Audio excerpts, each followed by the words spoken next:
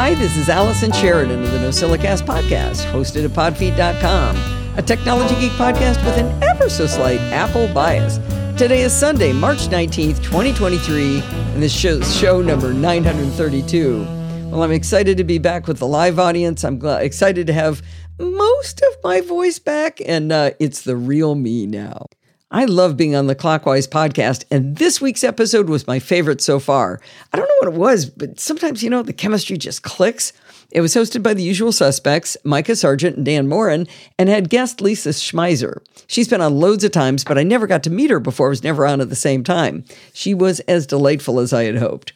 Now, the format of Clockwise is always 4 guests, 4 topics. Our topics this week were how we display and enjoy our photos, celebrating Digital Cleanup Day, software we use begrudgingly, and our device replacement strategies. Now, that last one was actually from Jill from the North Woods. She came up with the question for the show.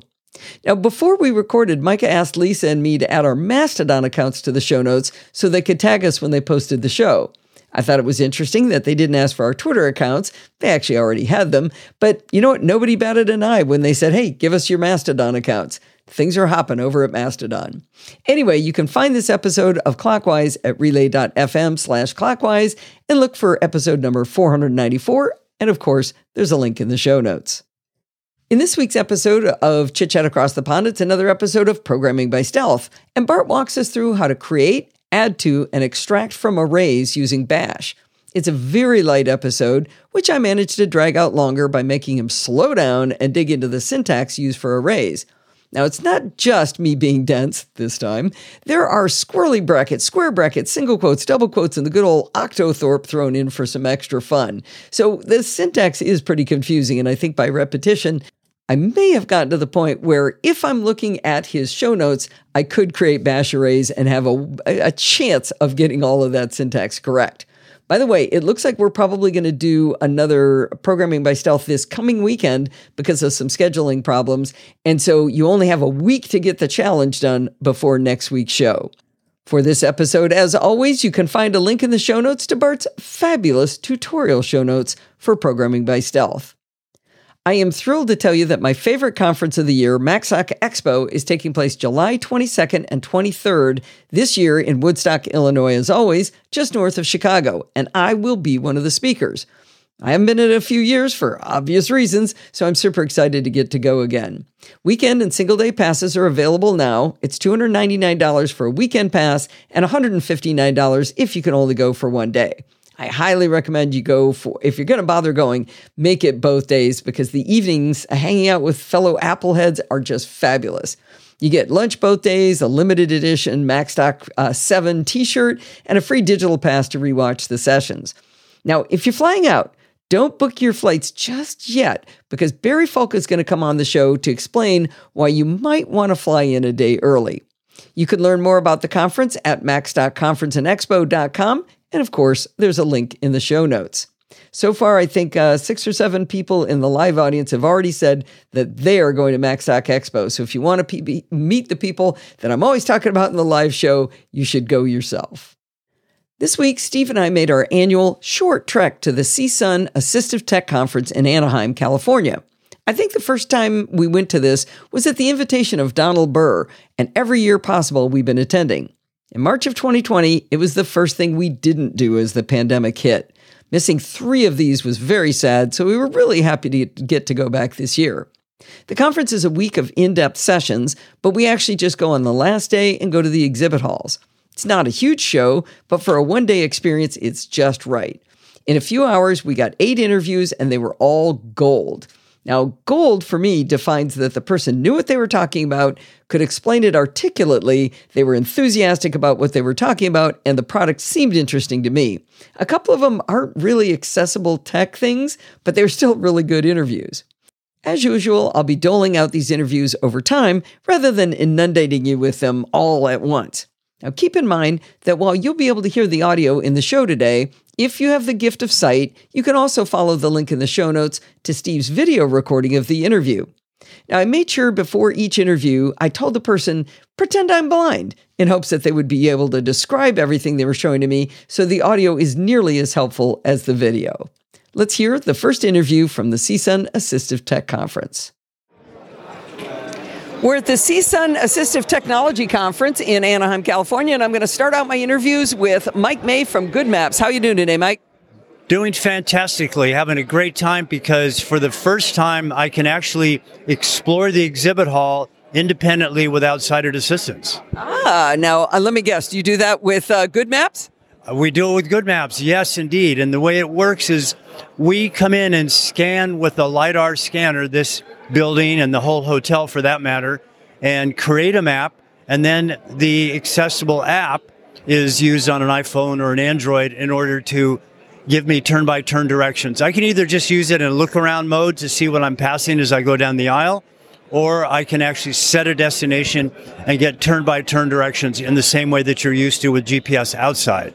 Okay, so part of the trick of this is somebody has to do the scanning of the environment, and is that the revenue stream for the app? Is that how it gets built? Is people pay to do the scanning of their venue? Yeah, the venue pays for the scanning, and we make sure that everybody knows this is for multiple purposes. It's for blind people. There's a step-free mode for people in chairs or using strollers or carts. It's a good visual interface so that sighted people can use it. We don't want to leave them out. And everybody has challenges when it comes to navigating in airports, convention centers, and large buildings. Actually, boy, you bring up airports. I've been lost quite a few times in an airport trying to find my gate. Yeah, exactly. And there's alternative ways to do that. You can ask people for directions. Sighted people can look for signs. But it amazes me, a lot of times I ask a sighted person for directions. Where's gate 10? And they say, oh, I don't know. I'm not from here. And I'm thinking, well, just look around. You can probably see it. But they don't, people are stressed out in airport situations. So what's the interface like for you? Describe, we're at a conference right now, and it has been mapped out for you. What is it like? How do you use it? Well, the look-around mode is my favorite because then I point the phone. I want to know who's down this aisle that we're standing in. We're in the middle of it. Amazon is next to it. And if I point my phone in that direction, then it's telling me either through the phone or through my earpiece. I have these headphones that don't block my ears, so I can walk along and just actively hear what I'm passing. Or I can pick a business like IRA and make that my destination. Then it tells me, go down this aisle, go 300 feet, turn left, turn right, and then arrived at destination. Does it tell you it's coming up on your right, give you like some indication you're getting close? Hotter, warmer, or warmer, colder, warmer? Yeah, there actually is a getting warmer mode, but a lot of times it's just turn-by-turn directions, how many feet to go. It says approaching turn, so you slow down, you don't miss the turn. In much the same way as things happen with your GPS in the car. That is really cool. Now, what is the cost to the user of GoodMaps? There's no cost to the user. The apps are free. It's just paid for by the venue. Of course, the big challenge is how many buildings are mapped. And right now, we're kind of where GPS was 25 years ago, where there's not a lot of maps, but that's something we're changing actively in railway stations, and first in English-speaking countries, but expanding to others as things go along. That sounds terrific. Can I ask you an airport, like Los Angeles International Airport, is that one mapped? LAX is not mapped. The two airports we've done so far are Portland, Oregon, and Louisville, Kentucky, with many more to come. So is there a way for people to encourage these airports or train stations or venues to get on board? Well, I think the importance of a conference like CSUN is that there are a lot of companies here. I talked to somebody from Hilton yesterday. They have 35 people here. There's banks, there's airports, there's the United Nations. So all sorts of people are coming here to learn about things. And so that's why we have a booth, so they can come by and learn about this new technology and see how it fits in to their environment for not only navigation, but for facility management. Once you have accurate maps, then they can be used for asset tracking and lots of other purposes. That is really interesting. One of the things I always like to pitch to people is that if you want to increase your audience, whatever that audience is, make things more accessible, because by not including accessibility, you're basically excluding potential customers. So why wouldn't you want to do this? Yeah, exactly. We're customers. I hate malls, and so I would not do anything more than just destination shopping in a mall. Now, I've been into a mall. I can browse, I can window shop, I can go in, buy chocolate, buy gifts, and find out what's there, not just the place that I'm targeting. Well, that is a really good point. So that's back to potential customers, right? Is more inclusive, gets more customers. That's all good. Well, how would people find out more about GoodMaps? And by the way, I love the name Pod Feet because, of course, we're a pedestrian-focused company for everybody. So Pod Feet kind of fits into that. You can get more information by going to GoodMaps.com, and you can download the app with GoodMaps, which is one word, space, Explore is the indoor map. And then we also have another app that focuses on outdoor navigation that's accessible. What's that one called?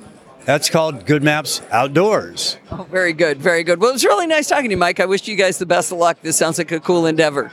Nice meeting you, Allison. Thanks for stopping by. Well, after the interview, Mike told us that we should have come the day before because Stevie Wonder was there. Mike explained that he and Stevie go way back, so he was able to show him around, which was great fun for him. I was chatting with Shelley Brisbane about the show afterwards, and she said, well, of course, Stevie Wonder always comes to CSUN. How did I not know that? Anyway, I guess he likes being up to date on all the advances in assistive tech as much as the next person. There's been a lot of very justified kerfuffle about a recent article by Joanna Stern in the Wall Street Journal regarding a relatively easy method for someone to shoulder surf to see your 4-digit passcode on your phone and from there be able to steal your entire Apple ID. By the way, it's important to note that Android users unfortunately have the same problem. With the PIN, a bad actor with your phone can change your Google account password as well. Now, just in case you haven't heard about the issue, I'll briefly describe the method on iOS and the repercussions. Then I'll give you a solution that may be easier for you than some other solutions you might have heard about. On iOS devices, you can use a passcode or password to unlock your phone, and additionally use biometrics with Touch ID or Face ID. The passcode defaults to 4 digits, but you can also choose to make it 6 digits, or you can choose to use an alphanumeric password. If you use a long password to protect your phone, it's unlikely that someone looking over your shoulder could determine what that password is. But a short numerical code, especially 4 digits, is incredibly easy to ascertain. Let's say someone learns your code and then subsequently steals your phone. Now, here's the discovery that Joanna Stern reported on. She said if you open Settings on your phone and then tap on your avatar at the top and go into Apple ID, iCloud Plus, Media and Purchases. From there, go into Password and Security, and at the top, you'll see Change Password. On every system I have ever used in my entire life, the option to change password requires knowledge of the current password, but not on iOS. Instead of being prompted for the current password, you're only asked for the code to unlock the phone. So think about that. You've gone to all this trouble to use a long, strong password to protect your Apple ID, but someone with knowledge of the simple code to unlock your iPhone or iPad now owns you. It's a reasonable assumption that your Apple ID is probably also your main email address. Guess what goes to your email address? Password resets on other services. So now someone can change your Apple ID password, log into it on iCloud.com, go to your banking website, and change your password there too because they get the password reset sent to them, not to you. If you use iCloud Keychain to store your passwords, they now have all of those without even bothering to change them. They literally will have stolen the crown jewels just by knowing the passcode to your phone. Now, I think often about the 4-digit passcodes in other contexts. Have you ever used the same code that you have on your phone to maybe disarm your house alarm? Is it the same code as on your ATM? Is it the same code on your gym locker? If any of these are the same, it's a pretty easy thing to steal even more than your Apple ID access. All right, enough alarming talk. What's the best thing we can do to protect ourselves? Well, the best thing you can do is change your phone's passcode to a long alphanumeric password. The longer, more complicated it is, the harder it is for someone to see what you're typing and remember it and be able to put it back in later after they steal your phone. Now, while this is definitely the best thing to do, it may not be practical for you, or you may weigh the probability of this problem happening to you against how annoying that tiny keyboard is to type on accurately, and maybe choose not to use an alphanumeric password.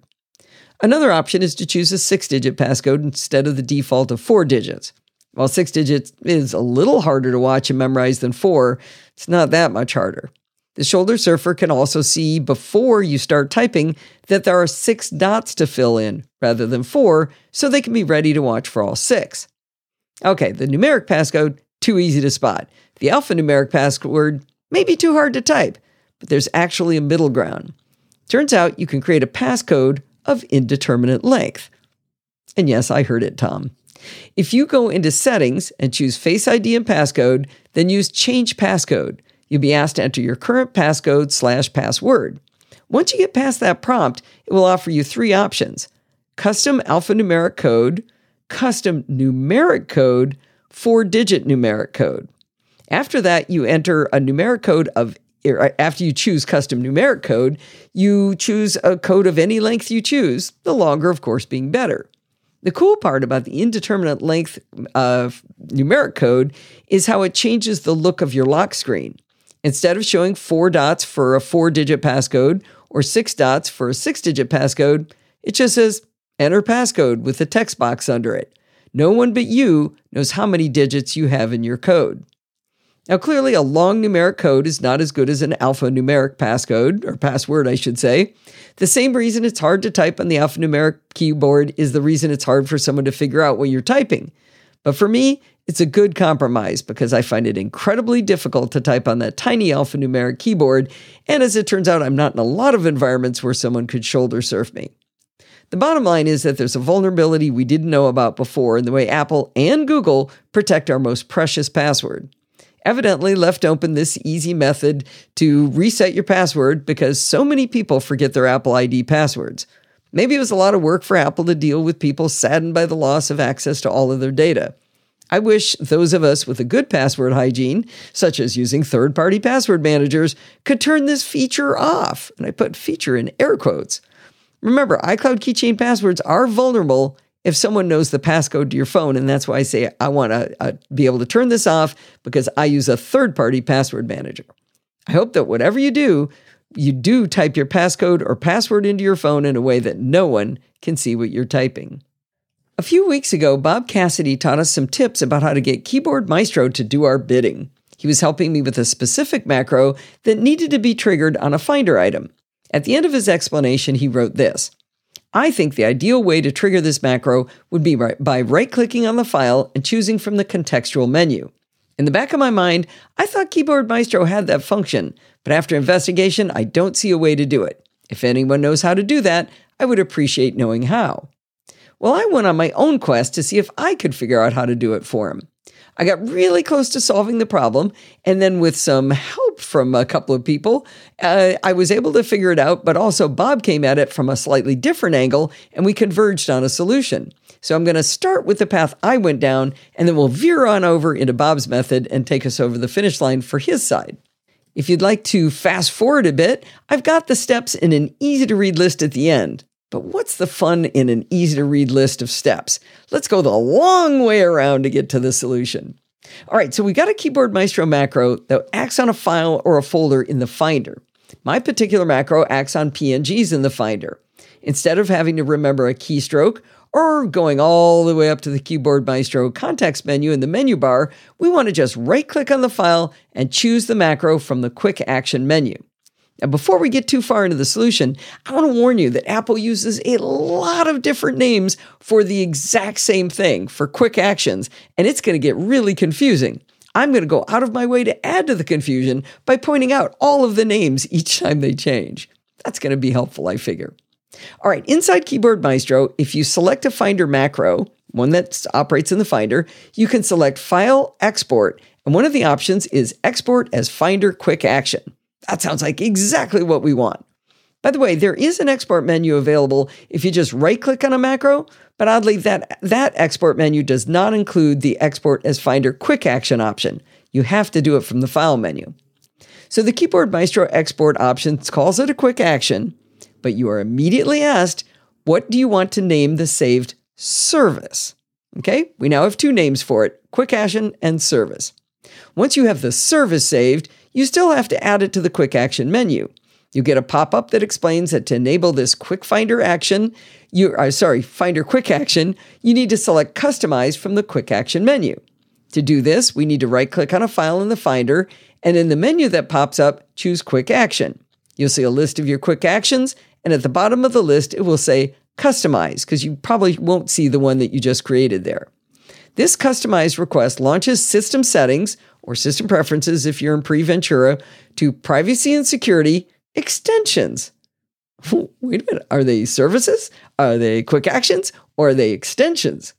Within the extensions menu, you'll see actions, but they're not quick. Ignore those. Go to the bottom of the list and choose Finder. Within Finder, we get a section that says select quick actions to show in Finder.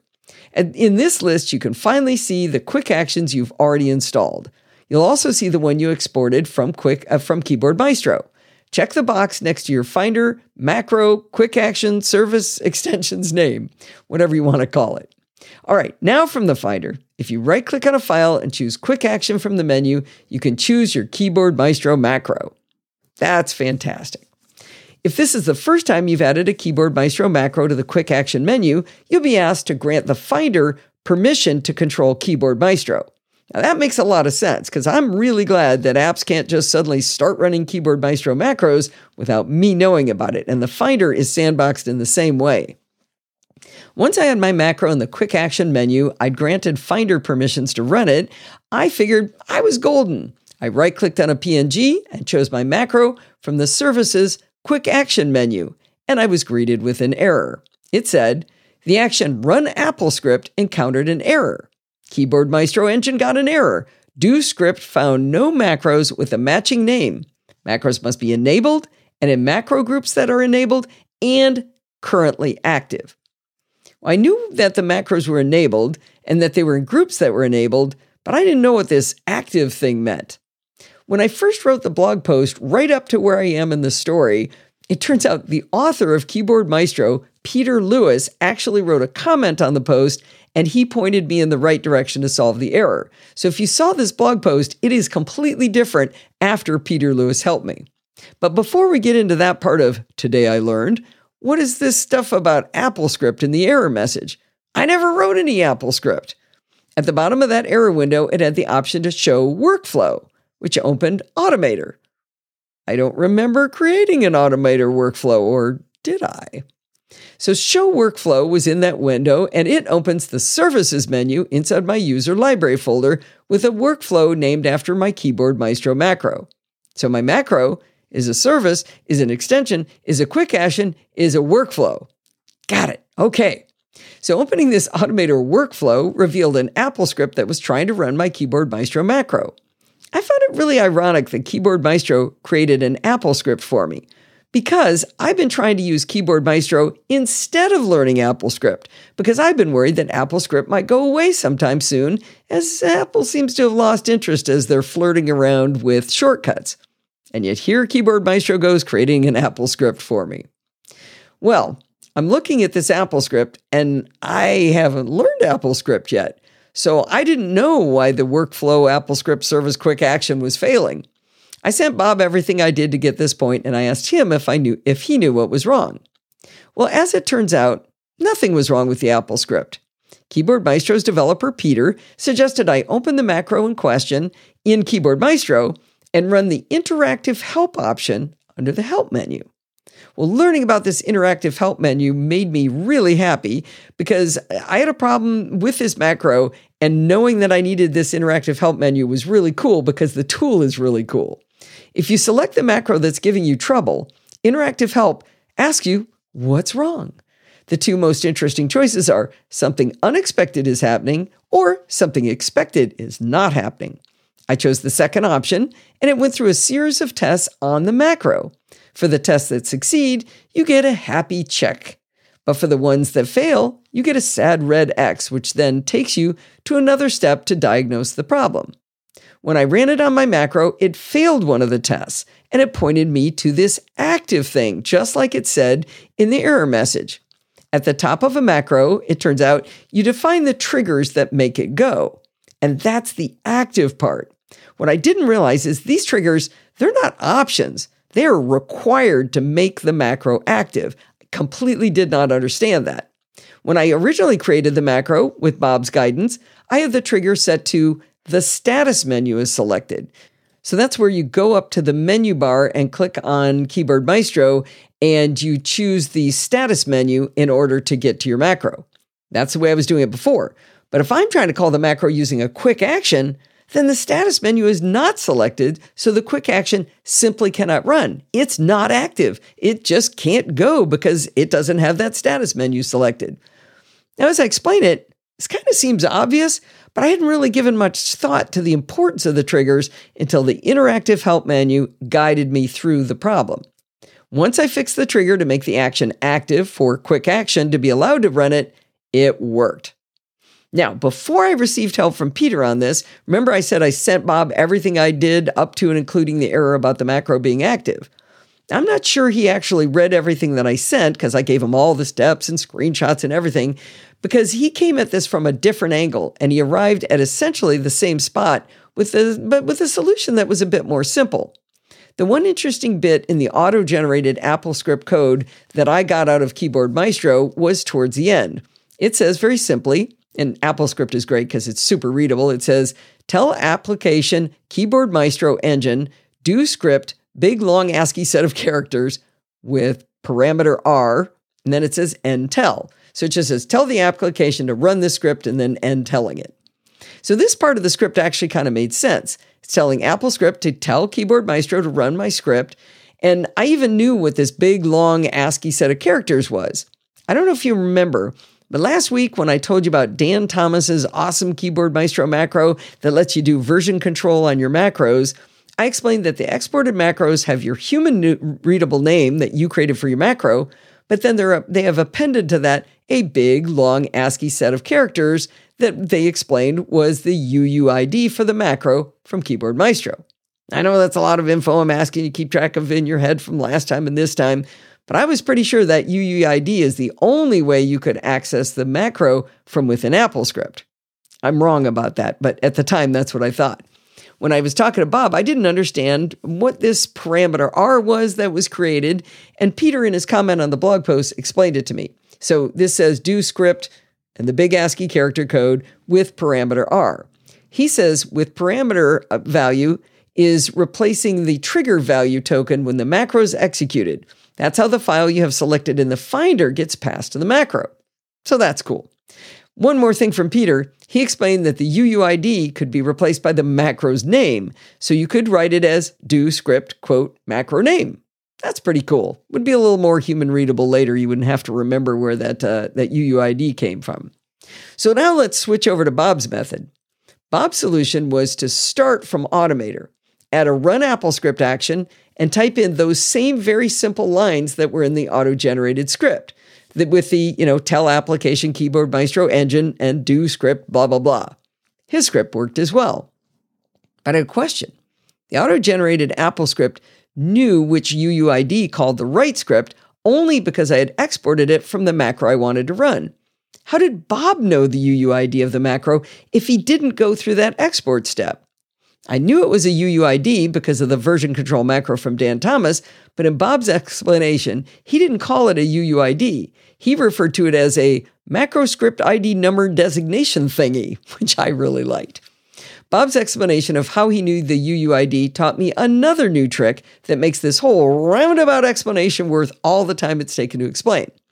Remember, I hadn't paid much attention to the trigger part of using Keyboard Maestro macros. One of the reasons I haven't dug into triggers too far is because there are so many options on how to trigger them. You can use a hotkey. You can have it run when a USB device is plugged in. You can have a macro trigger when your audio output changes or when a volume is mounted. The list goes on and on and on. Bob explained that one of the many options is to trigger macros via a script. If you choose the script option, you can select AppleScript. This automatically creates an AppleScript for you that says, tell application Keyboard Maestro engine to do script, and it shows you the UUID. Remember, the UUID is also known as macro script ID number designation thingy. This is exactly the AppleScript that you can export as a quick action, as I described earlier. Now, Bob doesn't use the script itself, but he just used that script to find the UUID, and then he put it in his very simple script. So I walked you down these two different paths, again, to demonstrate how much I'm learning by working on silly scripts like checking the alpha checkbox in the Save As dialog box for preview. I learned from Bob, and now I learned from the developer himself. How cool is that? Peter rocks. Now, the only problem with my storytelling is that you didn't have a concise step-by-step process to turn a Keyboard Maestro macro into a quick action, and I promised I would boil it down for you here at the end. Step 1, write the Keyboard Maestro macro that works on a Finder item. Step 2, set a trigger that you know will be active. Step 3, with the macro selected, select File, Export as Finder Quick Action. Open System Settings or System Preferences and navigate to Privacy and Security, Extensions, Finder, and tick the checkbox next to your newly created quick action. Save your service in Automator, and then to test, right-click on an appropriate file in the Finder and choose Quick Actions and select your macro quick action. If Finder asks for permission to run Keyboard Maestro, say yes. If anything goes wrong, check out the fabulous interactive help in Keyboard Maestro's help menu. Now, I promise not to talk about Keyboard Maestro every week, but I was so excited to learn even more about this amazing automation tool that I felt compelled to share.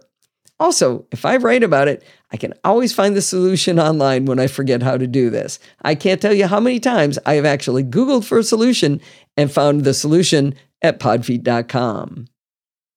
One of the things I don't do is pay attention to who stops supporting the show through Patreon after a while. I figure, people have their reasons, and I don't want to feel bad about it and see somebody left, and I don't want them to feel bad either because I noticed and maybe I'd feel compelled to say something, and that'd be terrible. So I just don't look at it. Maybe they've hit hard times, or maybe they've just moved on to other shows. I know that's shocking to hear, but it can happen.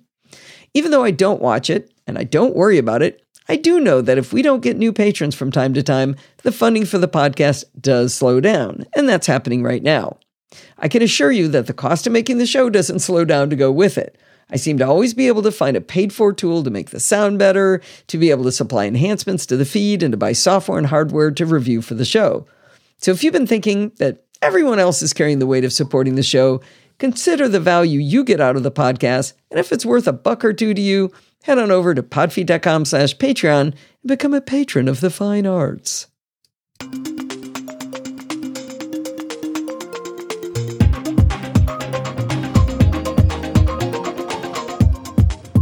Well, it's that time of the week again. It's time for Security Bits with Bart Busschots. How are you doing today, Bart? I am doing good. It's a bit of a strange day because due to terrible rain here, imagine that. I did my cycle in the morning, so my timetable is all over the place. And then you guys have decided to do daylight savings time too early or something. So we're recording at a different time, and I'm normally off the bike, but I'm not just off the bike. And there's daylight in my office while I'm talking to you. This is weird.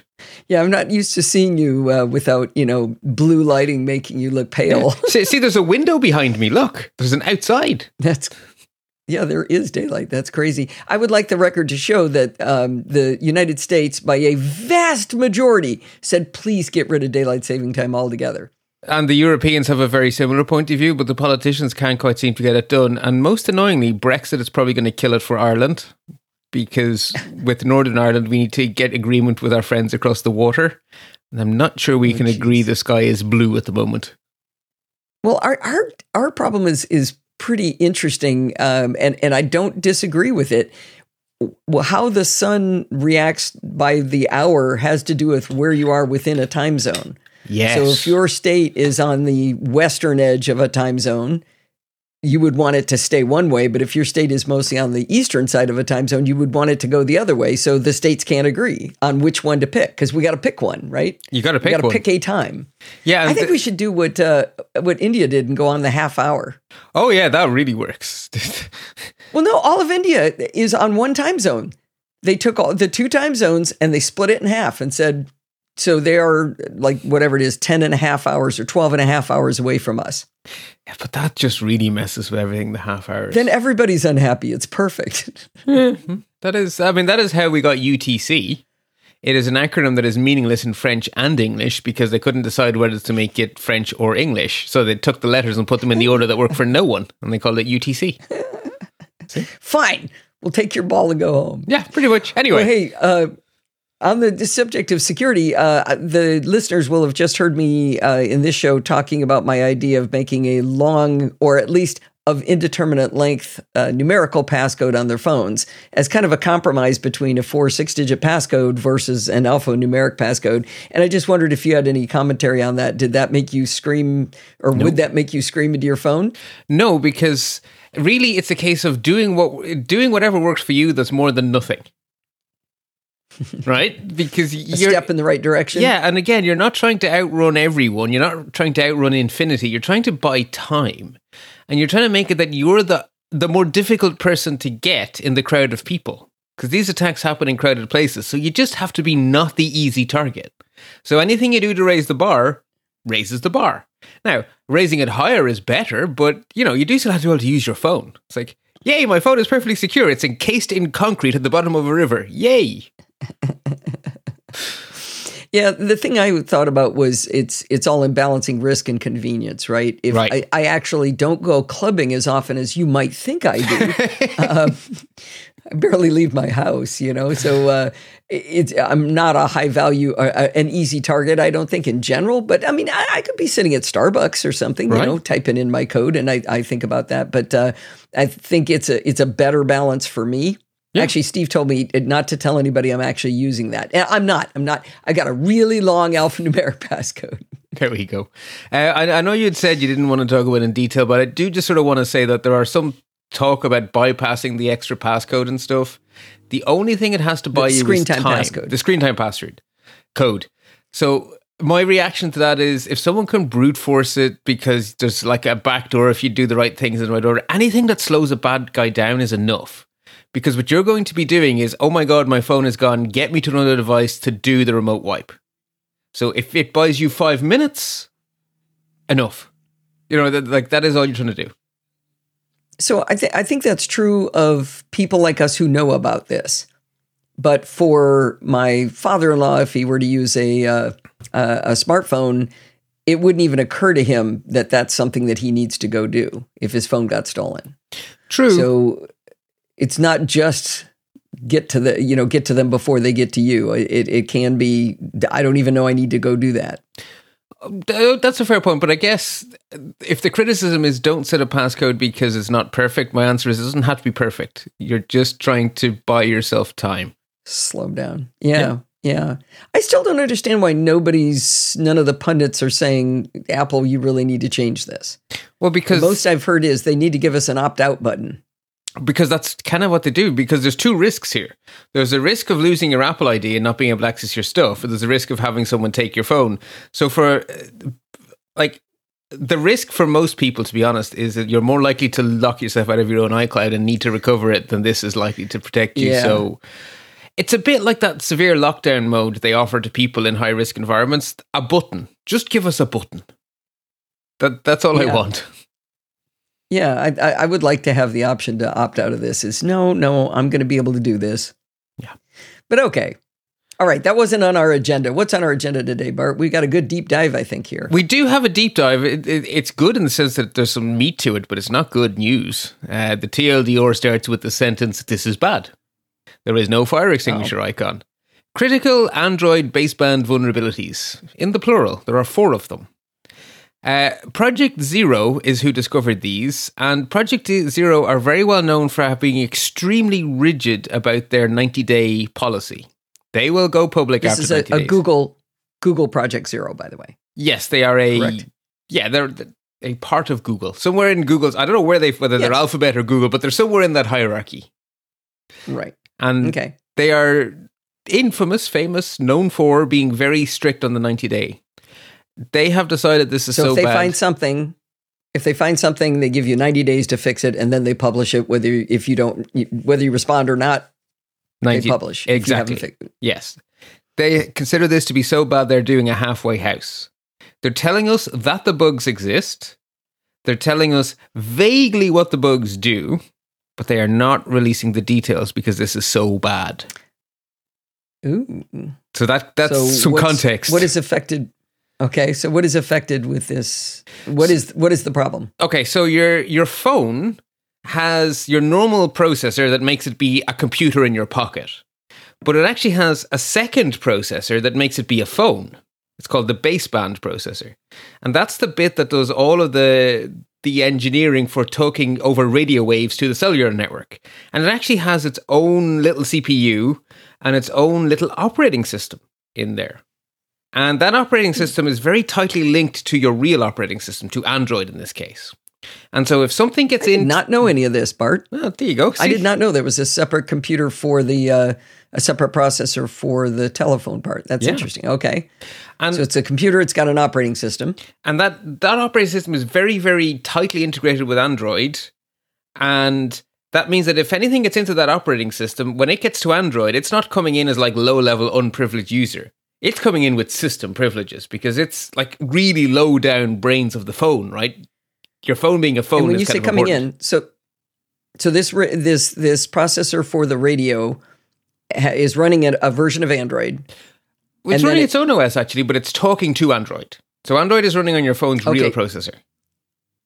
That's what I'm trying to get to. Is it's talking to Android on your real processor, the computer in your pocket part. Yeah. Okay.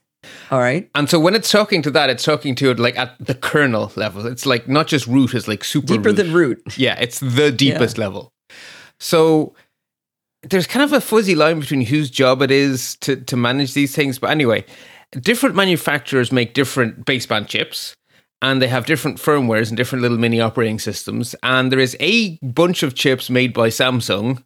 Now, don't think that means it's only Samsung phones, right? Samsung is a massive conglomerate. They make everything from ships to, monitors. Like one of the things they make is these little chips that are the little cellular brain for phones.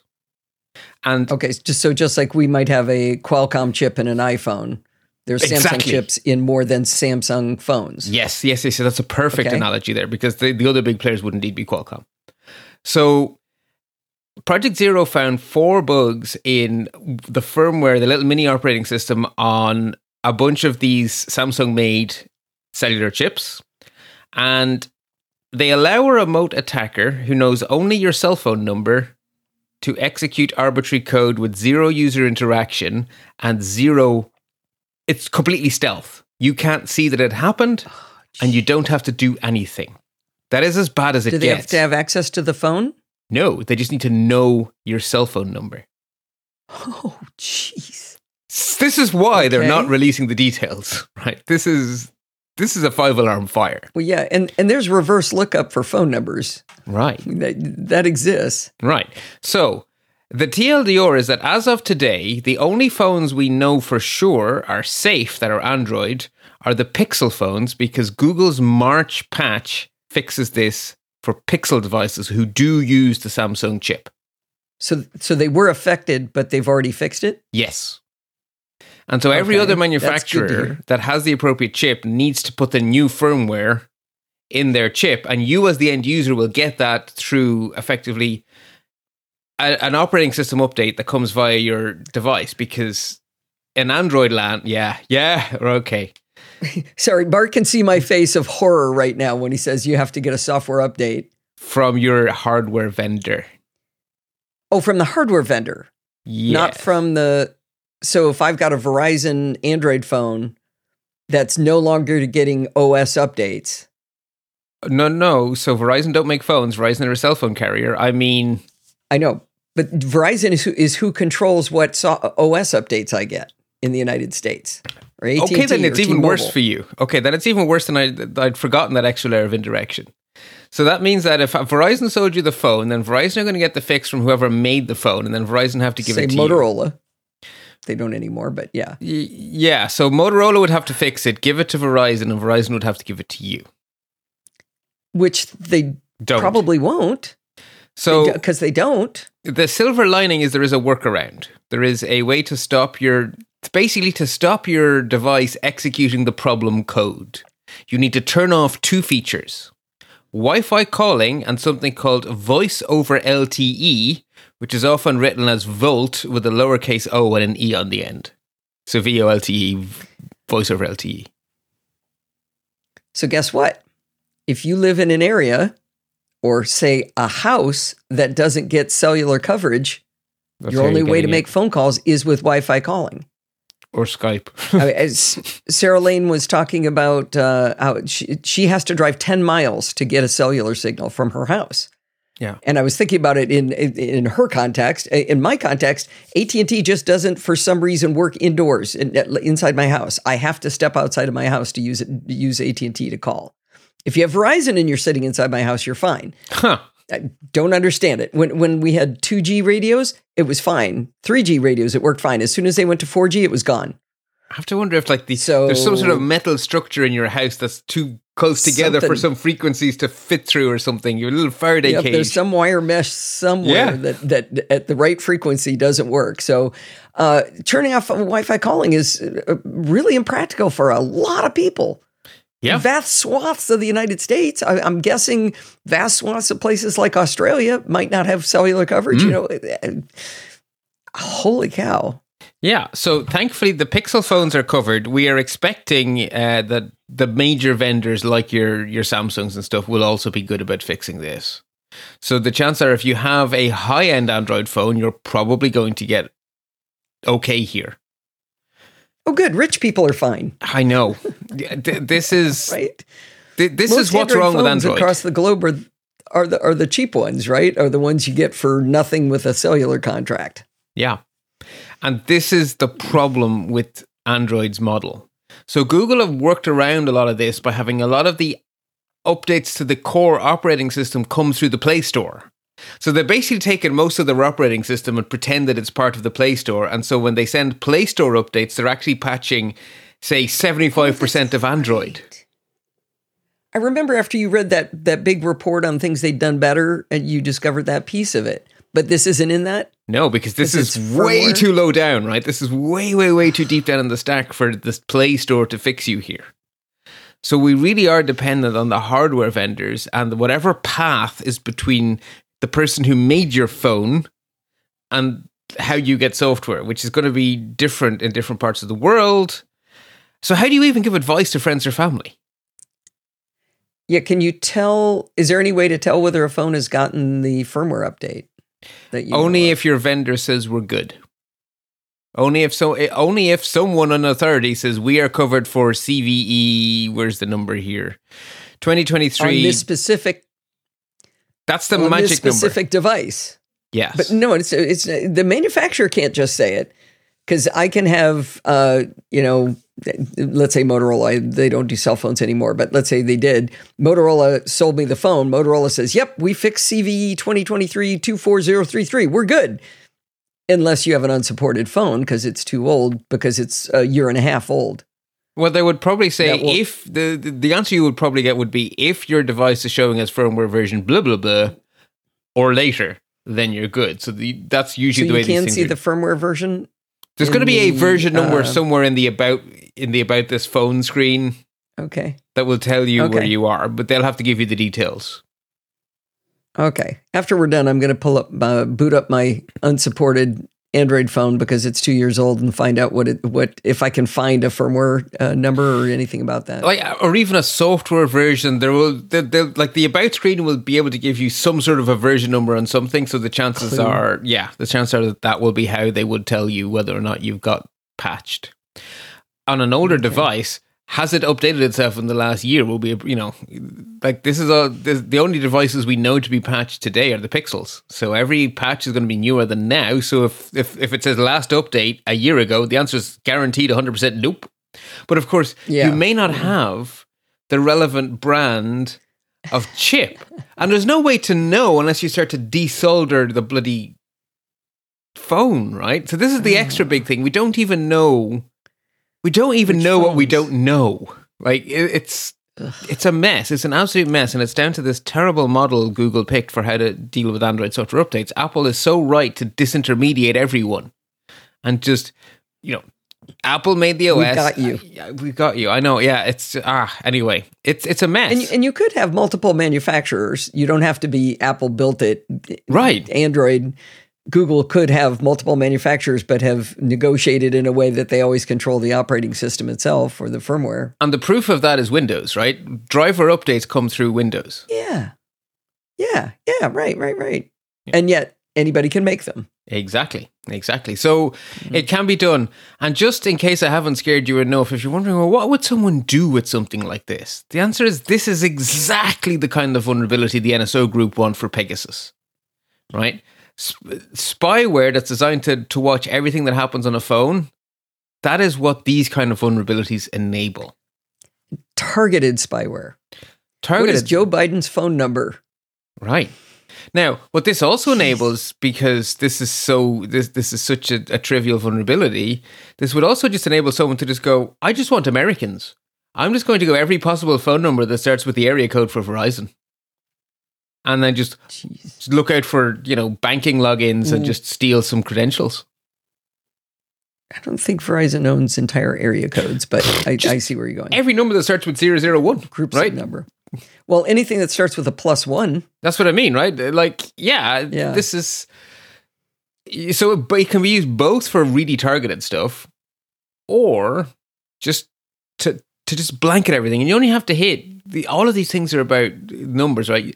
And why does spam exist? I mean, almost no one clicks on it. Yeah, but for them to make money, 1 in a million have to click. And you know something? 1 in a million click. And the center of economics comes into play more here. than that. Oh, yes, actually. Yeah. It's very, very profitable, unfortunately. So this is just... Well, that's nice. Thanks, Bart. Yeah. So, I had heard about it, but I didn't realize how bad it was. Yep. Now, stay tuned. There will be more details coming out about this, right there. We are going to hear from more manufacturers. And I particularly hope we hear from Samsung very soon, because they are one of the biggest manufacturers. So if we can at least get everyone's Samsung phones up to date, as well as the Pixels, we're in a better place. So anyway. Well, the reason I keep belly aching about Motorola in particular and keep saying they don't make phones anymore is that's who I bought my phone from. Oh, so you bought one and then they went, something, we've had enough. And so I can't get any support from them. I can't get they just like, nope, not us. Oh, lovely. Oh, thanks. Absolutely lovely. Right, so with that little palate cleanser, it's the inverse of a palate cleanser, right? So let's move on. It's all uphill from here, even if some of it's still bad news. It has been Patch Tuesday. Microsoft were busy. 74 vulnerabilities fixed, including 2 0 days under active exploitation. So if your Microsoft product says, hi, I'd like an update, the answer is yes. Yes, you may have your update. Well, by the way, when I talk to friends and family, I just love it when they say, should I up? Yes. Yeah. Is there a giant big red number 1, right? Or is it a number 20? Well, whatever it is, if it's, it's giant big red, yeah, go. Anyway. The number of people who asked me for tech support in Antarctica and they handed me their phones and there was a big number on the OS, I was just like, you're killing me. Yeah. Worthy warnings then. There's one story here which probably would have been our main deep dive had it not been for that little Android thing. Basically, if you have a Windows laptop, the chances are high you're going to get a firmware update soon, because one of the manufacturers of Trusted Platform Modules, or TPMs, they had in their documentation an example implementation which had a nasty security bug in it. And a whole bunch of hardware vendors just copied and pasted the sample and never actually took it any further than that. So those laptop vendors are going to have to push out firmware updates to actually put secure firmware on their motherboards, etc. This will come to you via the appropriate Windows channels. Unless you are in a corporate environment, this is not a 5-alarm fire. But so if you work in corporate IT and you have Windows devices and you're depending on File Vault, which is almost everyone in corporate IT, this is actually important, and you need to check with your hardware vendor that you are getting these updates. For us regular Nosillacastaways, your Windows machine is very likely to get a firmware update in the next couple of months.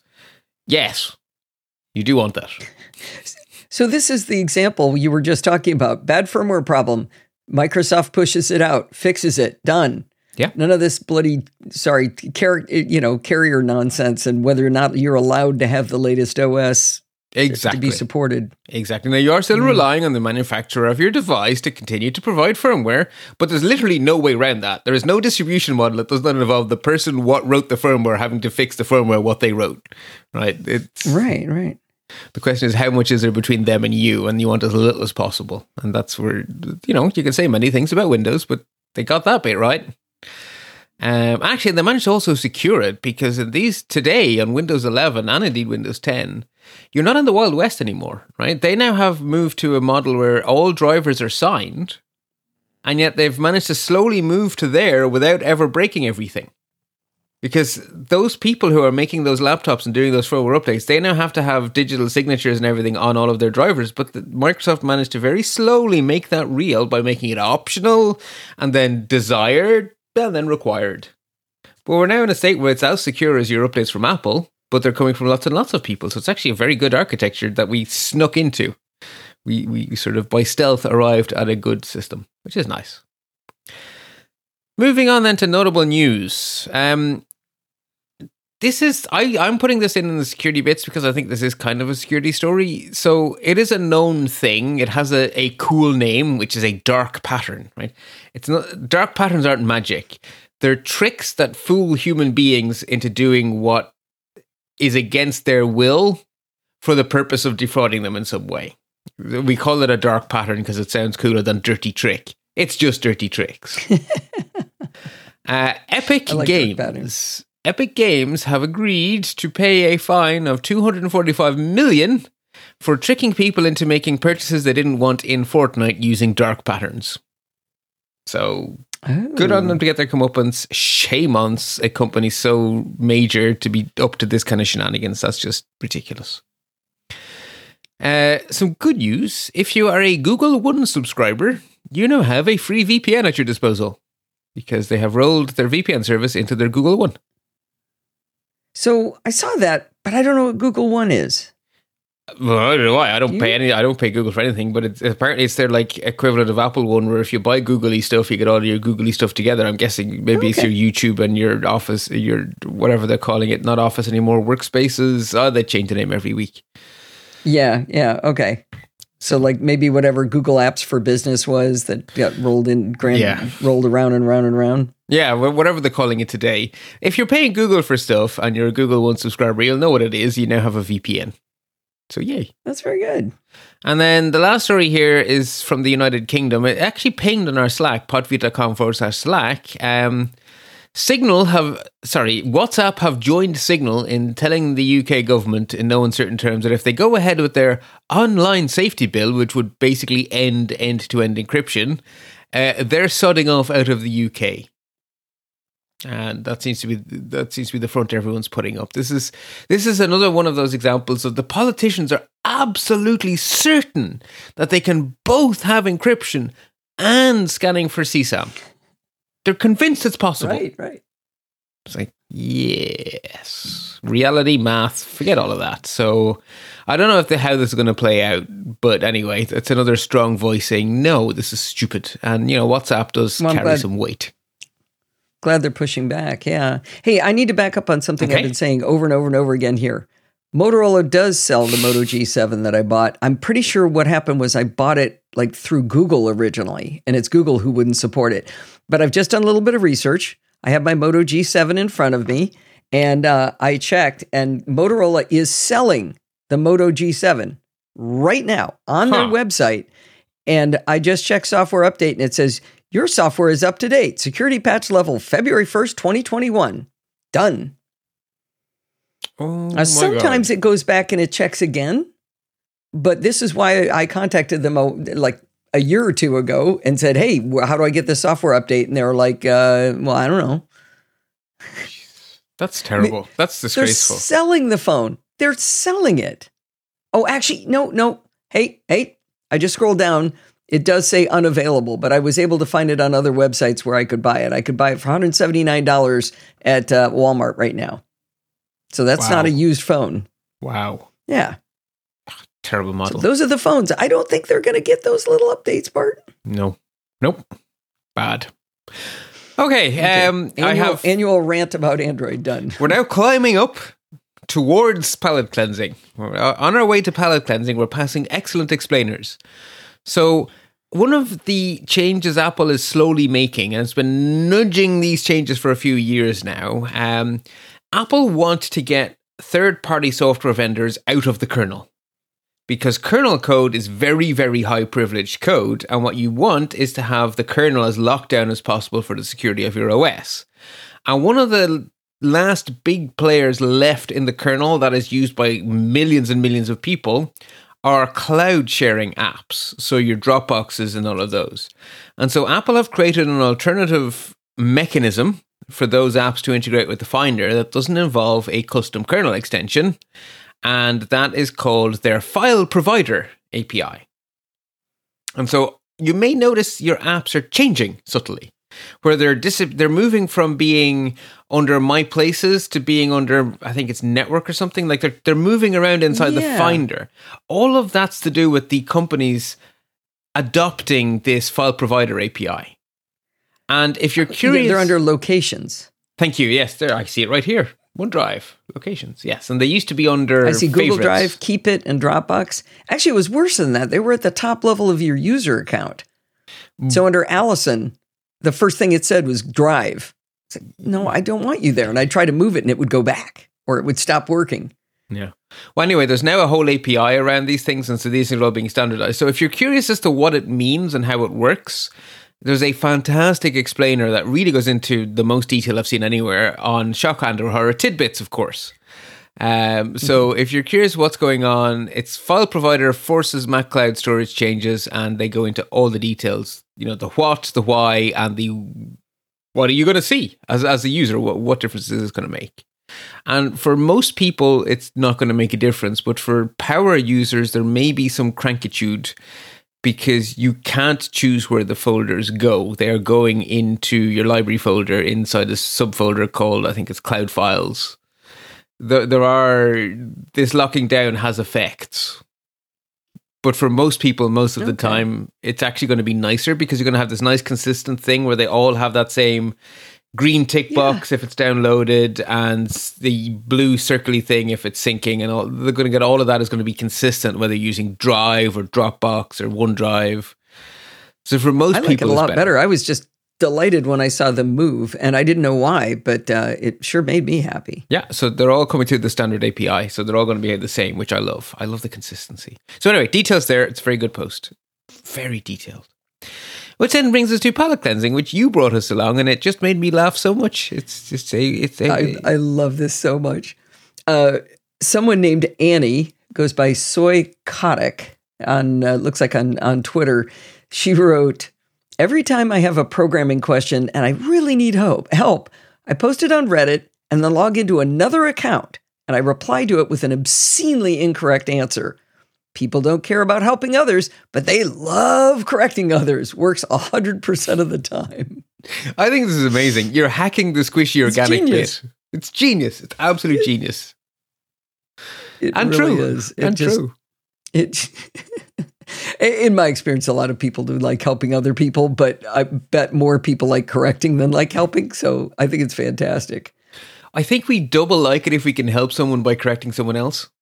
That's like we get. Oh yeah. That's like 2 endorphin hits, right? We're helping It's someone, bonus prize, and we're telling these people they're wrong. Like that's win-win.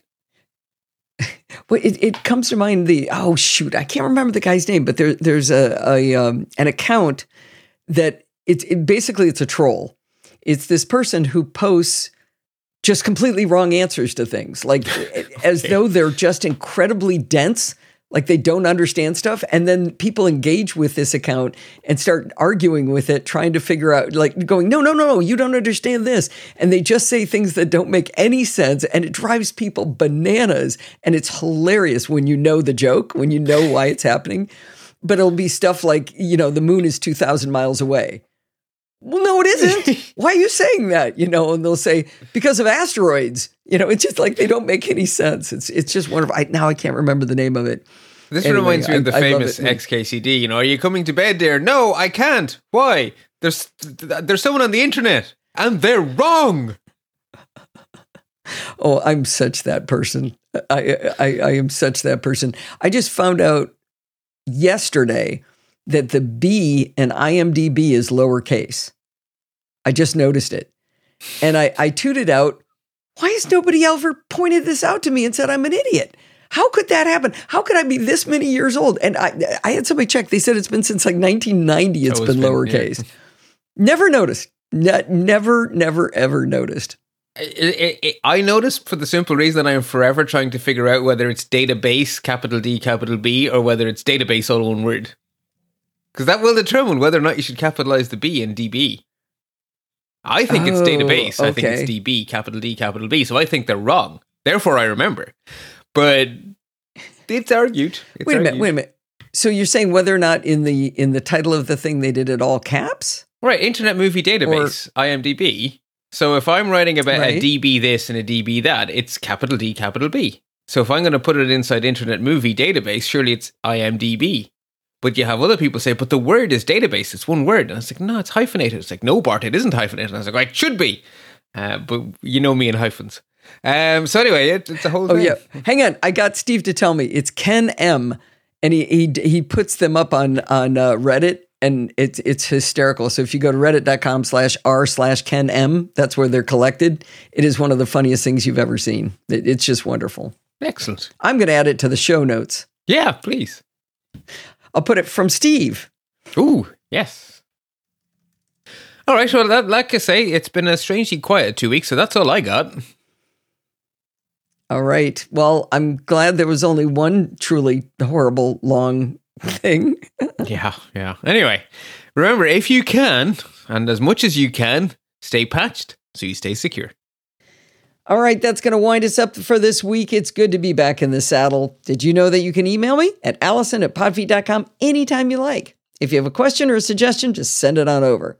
You can follow me on Mastodon at podfeet at chaos.social. Remember, everything good starts with podfeet.com. If you want to join in the fun of the conversation, you can join our Slack community at podfeet.com/Slack, where you can talk to me and all of the other lovely Nosilla castaways, even Bart. You can support the show at podfeet.com/Patreon. Remember, we really do need some new patrons, or a one-time donation at podfeet.com/PayPal. And if you want to join in the fun of the live show, head on over to podfeet.com/live on Sunday nights at 5 p.m. NosillaCast Standard Time and join the friendly and enthusiastic Nosilla castaways. Thanks for listening and stay subscribed.